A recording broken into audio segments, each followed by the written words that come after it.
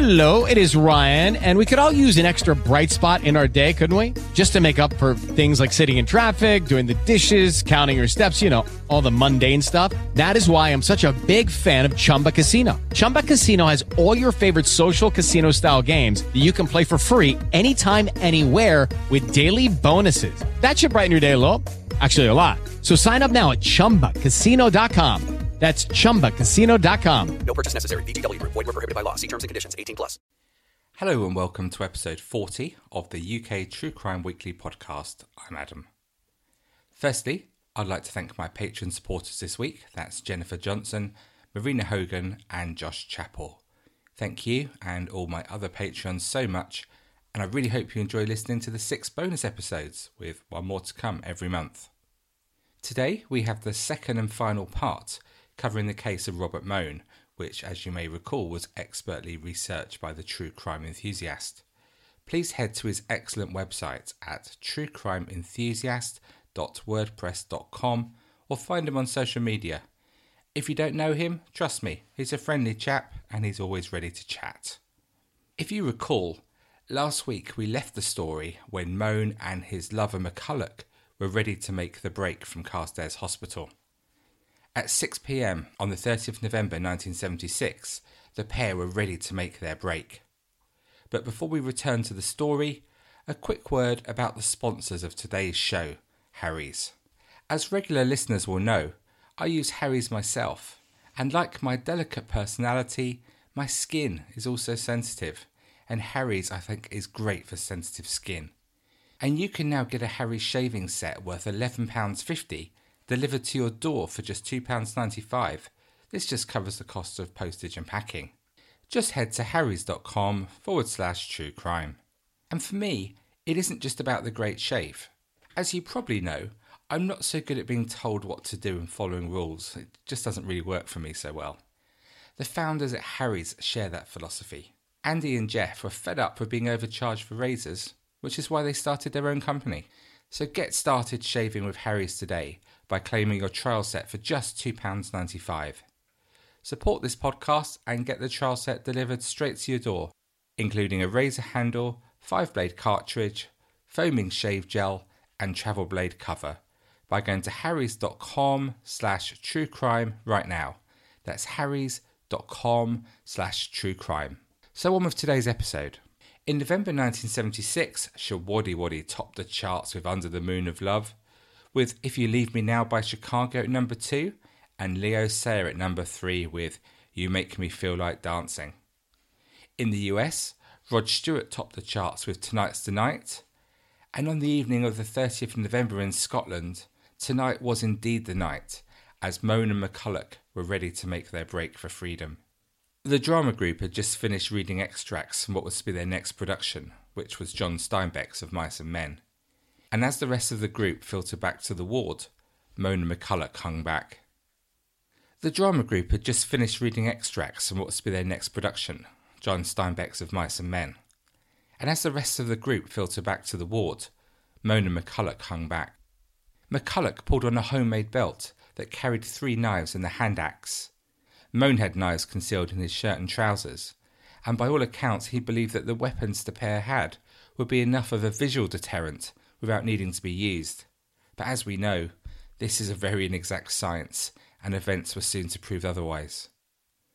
Shortly after 6 p.m, Mohn and McCulloch entered the large store cum cupboard in the Carstairs Social Club, where their supervising nursing officer, Neil McClellan, was talking to another patient, Ian Simpson. The 4 men were the last ones in the social club, and then it began. Mohn threw paint stripper into the eyes of Ian Simpson, while McCulloch did the same to Neil McClellan. The plan was to use the paint stripper to stop any resistance, and the victims would then be bound, gagged, and locked in the store cupboard, so allowing the remainder of the escape to proceed unhindered. But both Ian Simpson and Neil McClellan fought back powerfully, causing McCulloch to attack Ian Simpson from behind with the axe. He struck him so hard that part of Ian Simpson's skull were later found entwined in Mohn's heavily blood-stained clothing. McCulloch then turned his attention to Officer Neil McClellan, slashing at him with one of the homemade knives and shouting to Mohn, "Get the keys!" Moan managed to find the keys, which had been dropped in the struggle, but whilst doing so he noticed that Ian Simpson was stirring, and he reached for one of the homemade knives that had been dropped during the commotion. Noticing a pitchfork that had fallen to the floor, Moan picked it up and stabbed Ian Simpson in the chest with it, gruesomely leaving the implement sticking out of his body. At least the next part of the escape did go as planned. Moan used the keys to gain access to the nursing office, and he managed to cut both the internal and external phone lines. But as the pair were about to wear the disguises and uniforms that were key to the escape, McCulloch claimed he was going back to get the drama room door keys. Now, even in this heightened moment, this surprised Moan as the doors were already open. But it transpired that McCulloch was actually going back to satisfy his bloodlust. He returned with a larger axe that he had found, and he smashed in the heads of both the already nearly dead Ian Simpson and the dying officer Neil McClellan. He only stopped when the devastation was so complete that it was apparent to anyone, at even a cursory glance to anybody, that both men were clearly dead. Just murder was not enough for McCulloch, and he even sliced off Ian Simpson's ears and scalped him before returning to the waiting Moan. The badly mutilated corpses would not be discovered for another hour, and the nursing officer who found the bodies, John Hughes, was to describe the scene years later in graphic detail. He said, "I found Neil, and I knew in my heart that he was dead as soon as I walked in that room. I bent over Neil and I didn't recognise him. I felt a drip on the back of my neck and put my hand to my head. It was Neil's blood dripping off the ceiling. They'd hit him so hard with the axe that his blood had sprayed everywhere. His face was blown up with the pressure of the axe and was smothered in blood and fluid. All I could see was bone. The back of his scalp was wide open, where they'd used a fireman's axe to slice open his head. I didn't recognise him. He didn't have his glasses on. They were broken and on the ground. That was when it hit me." By this time the pair had managed to get outside and used their well-constructed rope ladder to scale the outer barbed wire fence. In the darkness, they'd found themselves on one of the main roads within the greater hospital precincts. It was time for the execution of the next part of the escape plan. Whilst Moan lay in the middle of the road, posing like an accident victim, McCulloch stood waving his torch to signal a car to stop. Soon enough, and still without their escape having been discovered, a dark Volvo car stopped in the road. The driver was a man named Robert McCullum, who stopped his vehicle and got out to provide assistance to what he believed to have been a serious accident. It's really likely, bearing in mind what had just transpired minutes before, that those steps McCullum took towards the prone figure lying in the middle of the road would have been the last he'd ever taken, if it wasn't for yet another twist in the events of that evening. Mona McCulloch would have undoubtedly overpowered him, and probably killed him, not thinking anything of it, before taking off in his car. But before they could do that, at that very moment a police patrol car was passing the scene, and it also stopped to give assistance. As it stopped, the two constables in the vehicle, PC John Gillies and PC George Taylor, got out and approached the three men. Moan immediately jumped up, and both he and McCulloch launched a ferocious attack on the two policemen. Moan was armed with a smaller axe and a knife, and McCulloch had the larger axe. While the escapees grappled with the policemen, McCallum fled in his car, stopping and alerting a gatekeeper to the attack that was occurring just a short distance away. PC Gillies sustained serious injuries, but was ultimately to survive the onslaught. Unfortunately, PC Taylor was not so lucky. He managed to stagger a short distance away from the scene, despite having horrific head and chest injuries, but he was to die of his wounds. In the space of less than 40 minutes, Mona McCulloch had hacked to death 3 people and tried to kill 4. This time McCulloch did not wait to inflict more mutilation upon his victims, and instead, the pair sped off in the stolen police car, trying to make as much distance between themselves and the hospital as possible. The car headed south, with McCulloch driving erratically, as it had been many years since he'd last driven a motor vehicle. Meanwhile, Moan tried in vain to operate the police radio in the vehicle to try and find out how much, if any, the authorities knew of their whereabouts now that the alarm had been raised. Moan himself was later to claim, perhaps through bravado, that he was trying to give false information over the radio to try and confuse police hunting for them. Now, it may have been due to this distraction, the icy road conditions, the erratic driving, or perhaps a combination of all of this. But just 10 miles down the road from Carstairs Hospital, the vehicle skidded off the road, ploughed into an embankment, and was completely wrecked. Moan actually went through the windscreen and lay unconscious for a short time. He regained consciousness to hear McCulloch shouting, "Help me with the prisoner," to two men in a van who had stopped to give assistance, William Lennon and Jack McElroy. When they approached to offer assistance, Moan and McCulloch then brutally stabbed both men several times, causing severe injuries, before bundling them into the back of their own van, and they sped off again. But in what was a recurring theme, once more McCulloch's driving ability let them down, and soon after getting back underway, McCulloch had managed to drive into a field after seeing what he wrongly believed were the lights of a police roadblock ahead. It's almost comic, isn't it, if it wasn't so horrendous? The van became stuck in mud, and Moan and McCulloch were forced to continue on foot, with Moan stopping to be violently sick and collapsing several times from the concussion he'd received in the earlier crash. Leaving their two captives badly injured, but thankfully alive, in the back of the van, Moan and McCulloch made their way in the direction of some lights that they saw coming from a nearby farmhouse. On their way, they had to wade across a river, and Moan actually collapsed whilst crossing. McCulloch had managed to cross without difficulty, and he hesitated from the bank, looking back at Moan as if deciding whether or not to help him or to leave him to drown, before stretching out the shaft of the axe for Moan to grab, where he then pulled him to the safety of the riverbank. It later emerged that McCulloch would equally have killed Moan there and then, as opposed to helping him out. So there's two escapees, Moan and McCulloch, heavily blood-stained, soaked to the skin, and still in possession of several dangerous weapons, reached the door of the isolated Townfoot farmhouse and battered on it. When the door was open, the two men burst in, McCulloch struggling with the homeowner in the hallway, whilst Moan made his way to the living room, where the Craig family, including 4 children, had been watching a St Andrew's Day Scottish music programme. Moan wrenched a telephone from the wall and then demanded the keys to the family vehicle.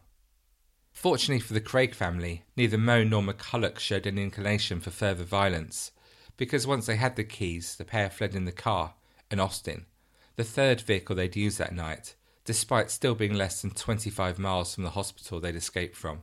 By this time, police from all over Lanarkshire and the borders were hunting the pair, as the alarm had been raised by the gatekeeper at Carstairs. The bodies of Ian Simpson and Neil McClellan had by this time been discovered.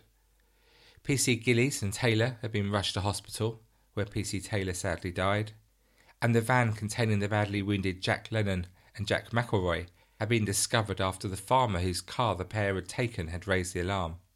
A description of the vehicle that the two were travelling in had been circulated, and officers on the A74 cited the stolen vehicle being driven south at high speed. A pursuit followed, with police vehicles following the car all the way to the English border and then beyond. And it was just north of Carlisle, where a police vehicle that was packed with armed officers from Cumbrian Police ran the getaway vehicle in an attempt to stop it. It rendered the police vehicle immobile, but it caused McCulloch to lose control of his car for the second time that evening. The Austin crashed into a roundabout a few hundred yards away, narrowly missing another vehicle and causing it to stop. McCulloch and Moan quickly got out of their wrecked vehicle, and they ordered the shaken driver of the car they'd narrowly missed to get out too. He did so, but luckily for him he had the presence of mind to grab his keys as he did. Before the police could escape in their 4th vehicle of the evening, several armed police officers arrived and surrounded the vehicle. Moan was dragged out struggling, still wielding a knife, and a police officer received injuries to his hand from when he grabbed the blade, holding it firmly while he restrained Moan. McCulloch was taken down by 2 armed officers, still in possession of his fireman's axe. The pair were taken into custody at Carlisle before being returned to Lanark, and one of the bloodiest nights in Scottish criminal history had come to an end. The 3 Cumbrian officers who captured the pair were later to receive the Queen's Gallantry Medal for bravery for doing so.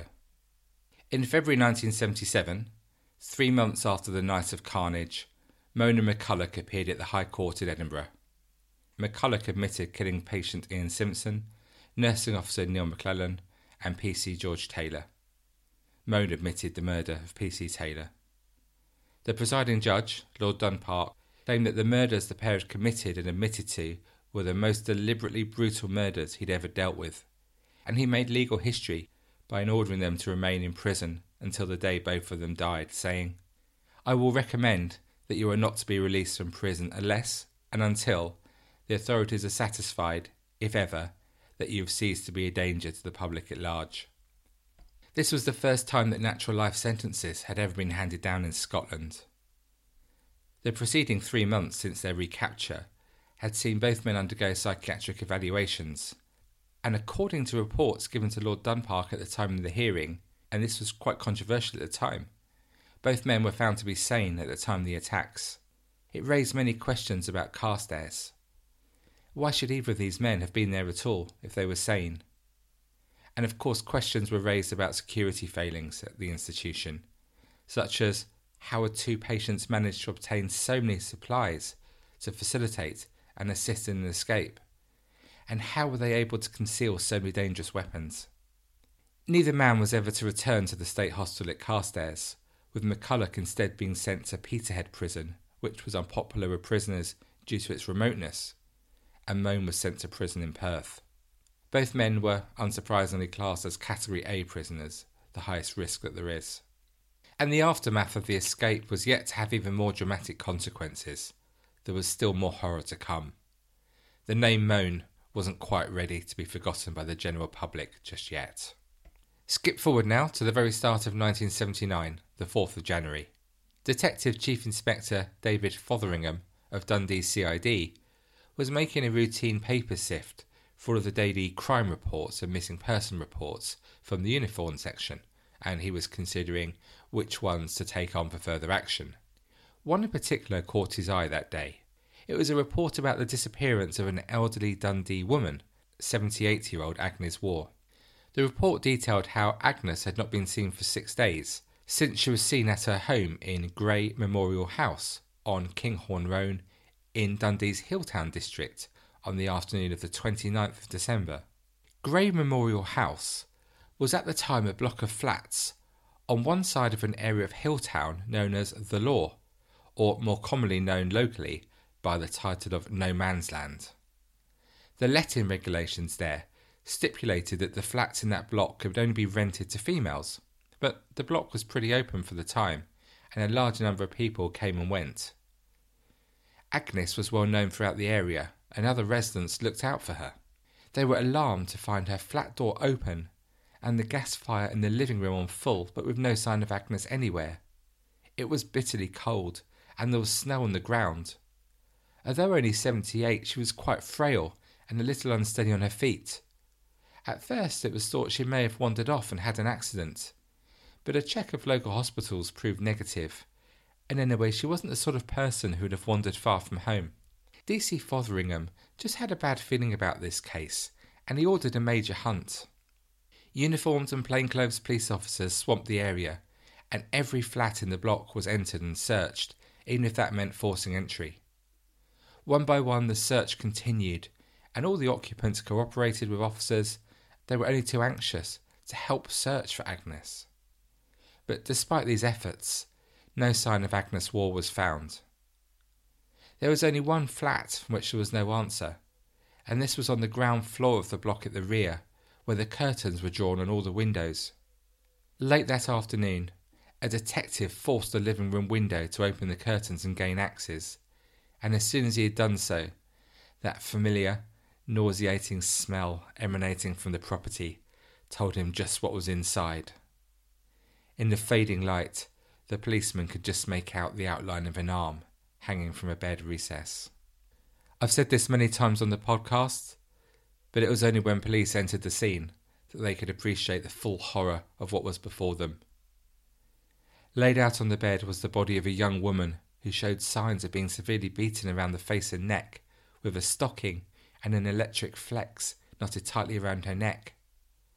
Across from the bed, at either side of the fireplace in armchairs, were the bodies of 2 other women. Both were elderly. Both had clearly been beaten about the face and the neck, and both had stockings knotted tightly around their necks. Each of these women had also been bound to the chairs by polythene bags tied at their wrists and ankles, and it was clear that these women had all been dead for a number of days. The women were quickly identified as the missing Agnes Waugh, 70-year-old Jane Simpson, who was the occupant of this flat, and the younger woman was identified as 29-year-old Catherine Miller, a newlywed of just 2 weeks, who was known in the Hilltown area where she often went on drinking binges. Poor Catherine was positively identified by her distraught husband, who had reported her missing when she failed to come home on the 29th of December, just 1 week after they'd married. Forensic experts confirmed that Catherine, Agnes and Jane had all been dead for several days, probably since the 29th of December, when both Agnes and Catherine had been last seen. The cause of death was ruled to be strangulation, and a close examination of the bruising to the faces of each woman was to provide a vital piece of evidence. Each woman displayed wounds that were consistent with her killer having worn a prominent ring. Forensic scientists managed to make a cast and a resin model of the wound imprint that could be used if an arrest was made. One of the largest murder hunts in Dundee police history got underway in the following days, and the press had a field day, as you can imagine, reporting on the hunt for the Grey Memorial Strangler. Everyone who had even the most tenuous connections with each woman was questioned, and every betting shop and pub in the area was visited by detectives. One of the first people to be interviewed was a nephew of Agnes Waugh, Robert Christopher Sonny Mohn. Yeah, the father of the already infamous Robert Mohn Jr., who was by then serving a whole life sentence at Perth Prison. Sonny, as he was known, Mohn, was a seriously disliked figure in his neighbourhood. In part 1 last week, we saw how he was no stranger to abusing his family, particularly his son, Robert Mohn Jr. But unfortunately, his bullying and violent ways were not just kept within the confines of the family.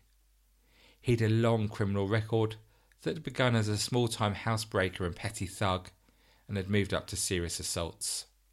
He was quick to use violence, especially after drinking.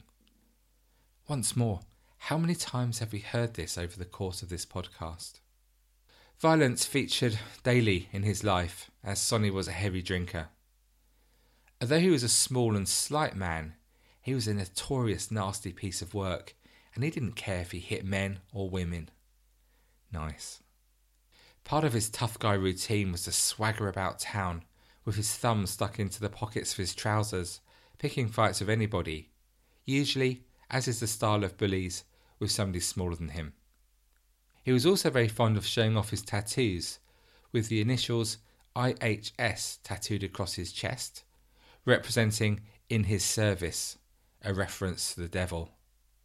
And then his pride and joy, the letters TNT emblazoned on his male parts. It's probably best not to go any further or speculate further on this tattoo on a family podcast. This was all part of his big act to try to pass himself off as a big shot among the Dundee criminal element and someone to be feared. Mohn Sr. also revelled in the notoriety of the unspeakable crimes that his son Robert had committed, and he would regularly bend the ear of anybody he came across each night whilst out drinking in the city pubs.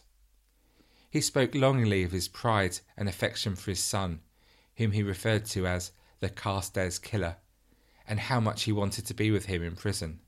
In fact, he said words to that effect on the afternoon of the 29th of December, the day Agnes was last seen. Sonny had been in the Vennel public house, just around the corner from the scene of the triple murder, and had been his usual tedious and troublesome self, drunk as usual, and spoiling for a fight, threatening anybody who complained about his behaviour with violence. Throughout all of his drunken ramblings, one message was always clear. Mohn was boasting that he would become more famous than his son. Just imagine stumbling on someone like this when you're out for a couple of drinks in a strange city. Luckily, there aren't too many people like him around. Questioned by police about his movements that day, Mohn admitted readily that he'd been in the flat that afternoon with Jane Simpson and another man, 22-year-old Stuart Hutton, who was known better in the local community as Billy Rebel, and who was a drinking acquaintance of Mohn, Jane and Catherine. Mohn claimed that the two men had taken some more alcohol to the flat and had a drinking session until mid-afternoon, where Moan had then left the flat to get fresh supplies. Remember, these were the days when the pubs weren't open all day. Hutton, when questioned, told the same story, except he claimed it was he who'd left the flat to get more supplies of alcohol. In fact, Hutton had never returned to the flat. Instead, he spent the money he'd been given to get more alcohol in a betting shop. He claimed that he had a strange feeling about the atmosphere in the flat that day, and he was not anxious to return, knowing Moan's character when he'd been drinking heavily. Police were able to confirm Hutton's story through checks at the betting shop, and he also had alibis for the remainder of the afternoon. So Moan Sr. was now the prime and obvious suspect. He was there at the crucial time, was known to be violent to women, and perhaps most importantly, he'd boasted that he'd be more famous than his son. Had he really killed 3 women in some sick game of anything you can do, I can do better? Surely not. Moan Sr. was questioned at length over several days, and although he never admitted the murders, he never denied them either. Instead, with his typical swagger, he hinted that he knew more than he was saying, and all he seemed to be concerned with was to talk about his son. But even this didn't come across as concern and fatherly love, but more to bolster his own status as a hard man. He told one police officer, "I don't care for the jungle outside no more. All I live for is to be there with him. If I was there, I would see he gets everything that's going. Pills, booze, everything. The lot." Oh dear, doesn't this display of fatherly concern bring a tear to the eye? Whilst he was being interviewed, detectives looked to see if he wore a ring with a prominent face, but he didn't. But they still believed they had their killer in front of them. And then they had a breakthrough. Inquiries revealed that Moan did indeed have a prominent ring, a silver band with a large jade stone. It had, ironically, belonged to his son, who had given it to his dad when he was sent to Perth prison. If detectives could find the ring, they could try to match it with the indentations on the victims' faces. A search warrant detailing the description of the ring and its importance as evidence in the case was issued, and Moan's house, his sister's house, and even his estranged wife's house in Glasgow was searched looking for it. However, it couldn't be found. In the midst of all this activity, Moan Sr. went about his routine, apparently unconcerned. He even took a trip to Perth prison to visit his son, who he was so obsessed with. Although the evidence against Moan Sr. was, well, it was very thin at best, an agreement was made between the police and the authorities that there was a borderline case. It was 2 weeks after the discovery of the murders, on the 18th of January 1979, that Crown prosecutors agreed an arrest warrant for Robert Christopher Moan Sr. It was decided that the public interest was so great that an attempt had to be made to convict the prime suspect. The warrant was issued, and Moan Sr. was arrested later that afternoon in the street near his home.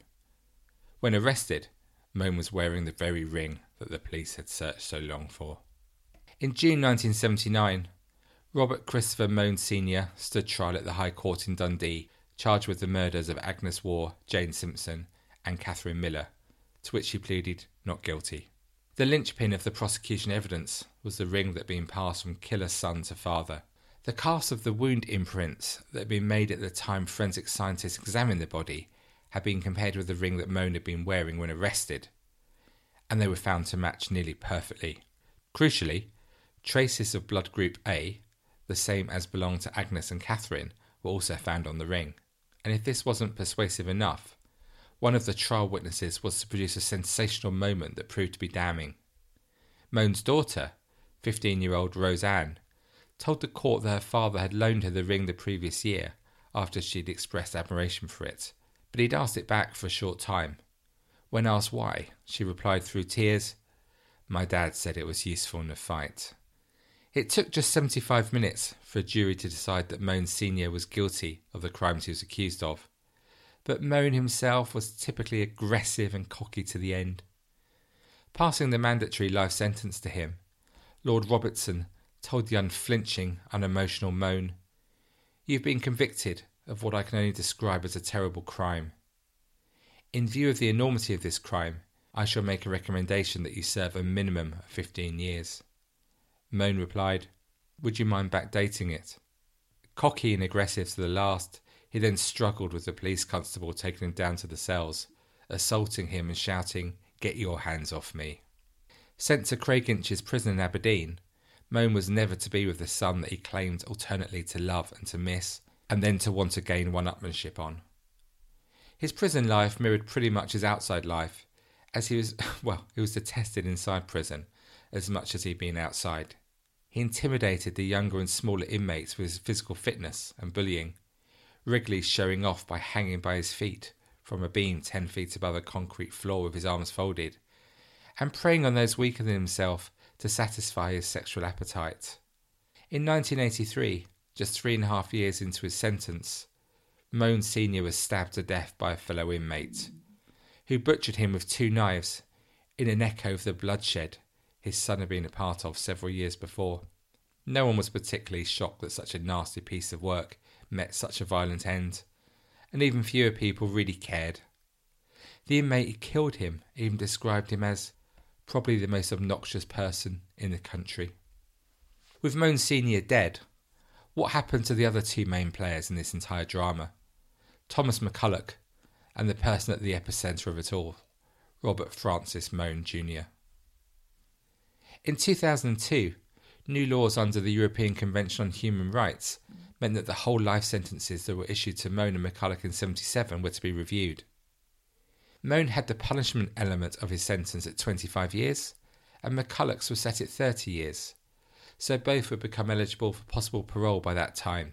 By 2005, McCulloch was still in prison but was studying for a law degree, and he'd trained to become a counsellor, and he helped other inmates with their personal issues. His prisoner category status was downgraded, and there were moves begun to prepare him for his release. He was moved to HMP Castle Huntly, an open prison, and he was allowed regular trips out, more than 100 unsupervised visits in total. He even managed to begin a relationship with a 48-year-old woman, Susan Perry. But public feeling about the horrific crimes he'd committed still ran high, and an attempt for a release into the community in 2010 stalled when attempts to rehouse him in Dumbarton were abandoned, when locals threatened to lynch him after finding out the identity of their potential new residents. He was, however, eventually released on life licence in 2011, where he went on to marry Susan Perry and settle down to a new life in Dundee, much to the disgust of his victims, opposition from senior government figures, and there were several scenes of angry public protest. The son of nursing officer Neil McClellan, who Mone and McCulloch had butchered during their breakout from Carstairs, echoed public opinion and the thoughts of the victims' families. He said, "Life should be life. He was sentenced to die in jail, and I don't see why that should have changed. He gets another chance, but there's 3 people in the cemetery who won't get that chance because of what they did." Robert Mone is still in prison to this day. He's become Scotland's longest-serving prisoner, despite at one time it looked like a release was on the cards for him too.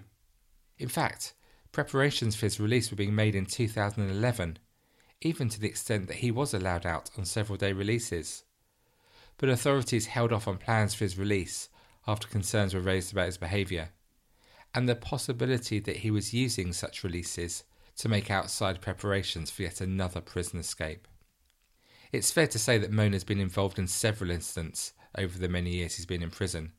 For example, in 1981, his name was amongst those involved in a destructive rooftop protest at Perth Prison, and in 1995, Mone had 6 months added onto his life sentence for attacking a fellow prisoner with boiling water. He still maintains hope that he will be paroled and released on life licence, more so now that his partner in crime McCulloch has been freed. Mone has even changed his name to James Smith, as he believes that his release is imminent. There are reports that he's trying to convince desperately the parole board, who have the final say in this, that he's fully rehabilitated and should be released.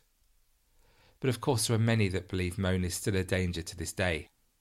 Extracts from letters to a pen friend were made public, in which he discusses his plans upon release. But in these letters, he never once mentions any regret or sorrow for the victims of his crimes. In fact, he even boasts how up to 540 people were left traumatised by his crimes, and rather sickeningly he awarded his victims points for their anguish. The name Robert Mone nearly 50 years after he committed the horrific murder that introduced his name to the public, still creates widespread public fury and anger. Many believe that he'll never be safe to be released, and even more believe that he deserves to languish in prison until the day he dies, paying for his horrific crimes. In 2007, one of the schoolgirls that Moan held at gunpoint the day he murdered Nanette at the school spoke out about that afternoon and gave her opinion of Moan. In an interview with a Scottish newspaper, she said, "His face has always haunted me. There isn't a day that goes by when I don't think of him. The memory of him pressing the gun to my head flashes through my mind. He fired the gun. I heard him pull the trigger. I found out later the pin missed and it didn't fire a bullet. He didn't think how he was destroying the lives of 14-year-old girls. He didn't care. He should never, ever be released. It's in him to kill again." Former nursing officer at Carstairs, the officer who found the mutilated bodies of Neil McClellan and Ian Simpson, John Hughes, said of Moan and McCulloch, "Moan is still feeding off the past. He remembers every tiny detail of that day. He gets pleasure from it. I haven't forgotten that day because I was left traumatised. But Moan and McCulloch are like a couple of vultures feeding off the carcass of 1976. They will never change, ever. You cannot rehabilitate these people to go back among human beings. People like them cannot be cured." So what do you think about what we've heard today? I think it's about as shocking as it gets on so many different levels. The gratuitous violence, the complete lack of empathy for victims, and just the sheer horror of the crimes we've listened to. The children at the school forever affected, and all the friends and families of the other victims. As for Robert Moan Sr., well, you just couldn't have made it up. His childish antics would be almost amusing if not so utterly horrific. I mean, brutal murders and other violence to outdo his son. We can only imagine how the friends and families of his victims feel about their way their lives counted as no more than a game for this monster. If you are new to this case, take a look at some of the publicity in the forums about the release of McCulloch and the potential release of Moan to really gain an insight into the depth of feeling that's still felt about their actions. The pictures of McCulloch on the outside with his wife are pretty tough to look at. Marion McClellan, whose husband was butchered by McCulloch, can't believe that he's been freed. And it's hard not to agree with her, don't you think? She said, "This man's crime has devastated our family, and the pain doesn't stop with me or my son. My 9-year-old grandchild knows how her grandfather died. How are you meant to help a little girl come to terms with that?" Her son John thinks the whole relationship with his new wife is a farce, saying, "It's part of the pretense. You have a man who is a homosexual meeting a random woman. She went up to him and asked if he was Moan, but though she was wrong, they still had love at first sight. You couldn't make it up. It probably helped paint an image of reform and stability for the parole board. He's a high IQ and he knows what he is doing. It's a big con, and we may well see what he is capable of in due course." And what about Robert Moan Jr., who is still pushing for freedom? Will he ever be released? Or does he present as much of a danger to the public now as he has for nearly 50 years? Surely he can't ever be released. Can he? I hope you've enjoyed this week's episode and, well, last week's episode, the two-parter of the UK True Crime Weekly podcast. A huge thank you again to the True Crime Enthusiast for his excellent research and writing.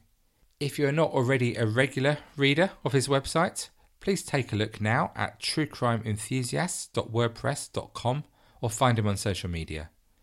Even better, why not head to the UK True Crime Facebook group and ask him about his work.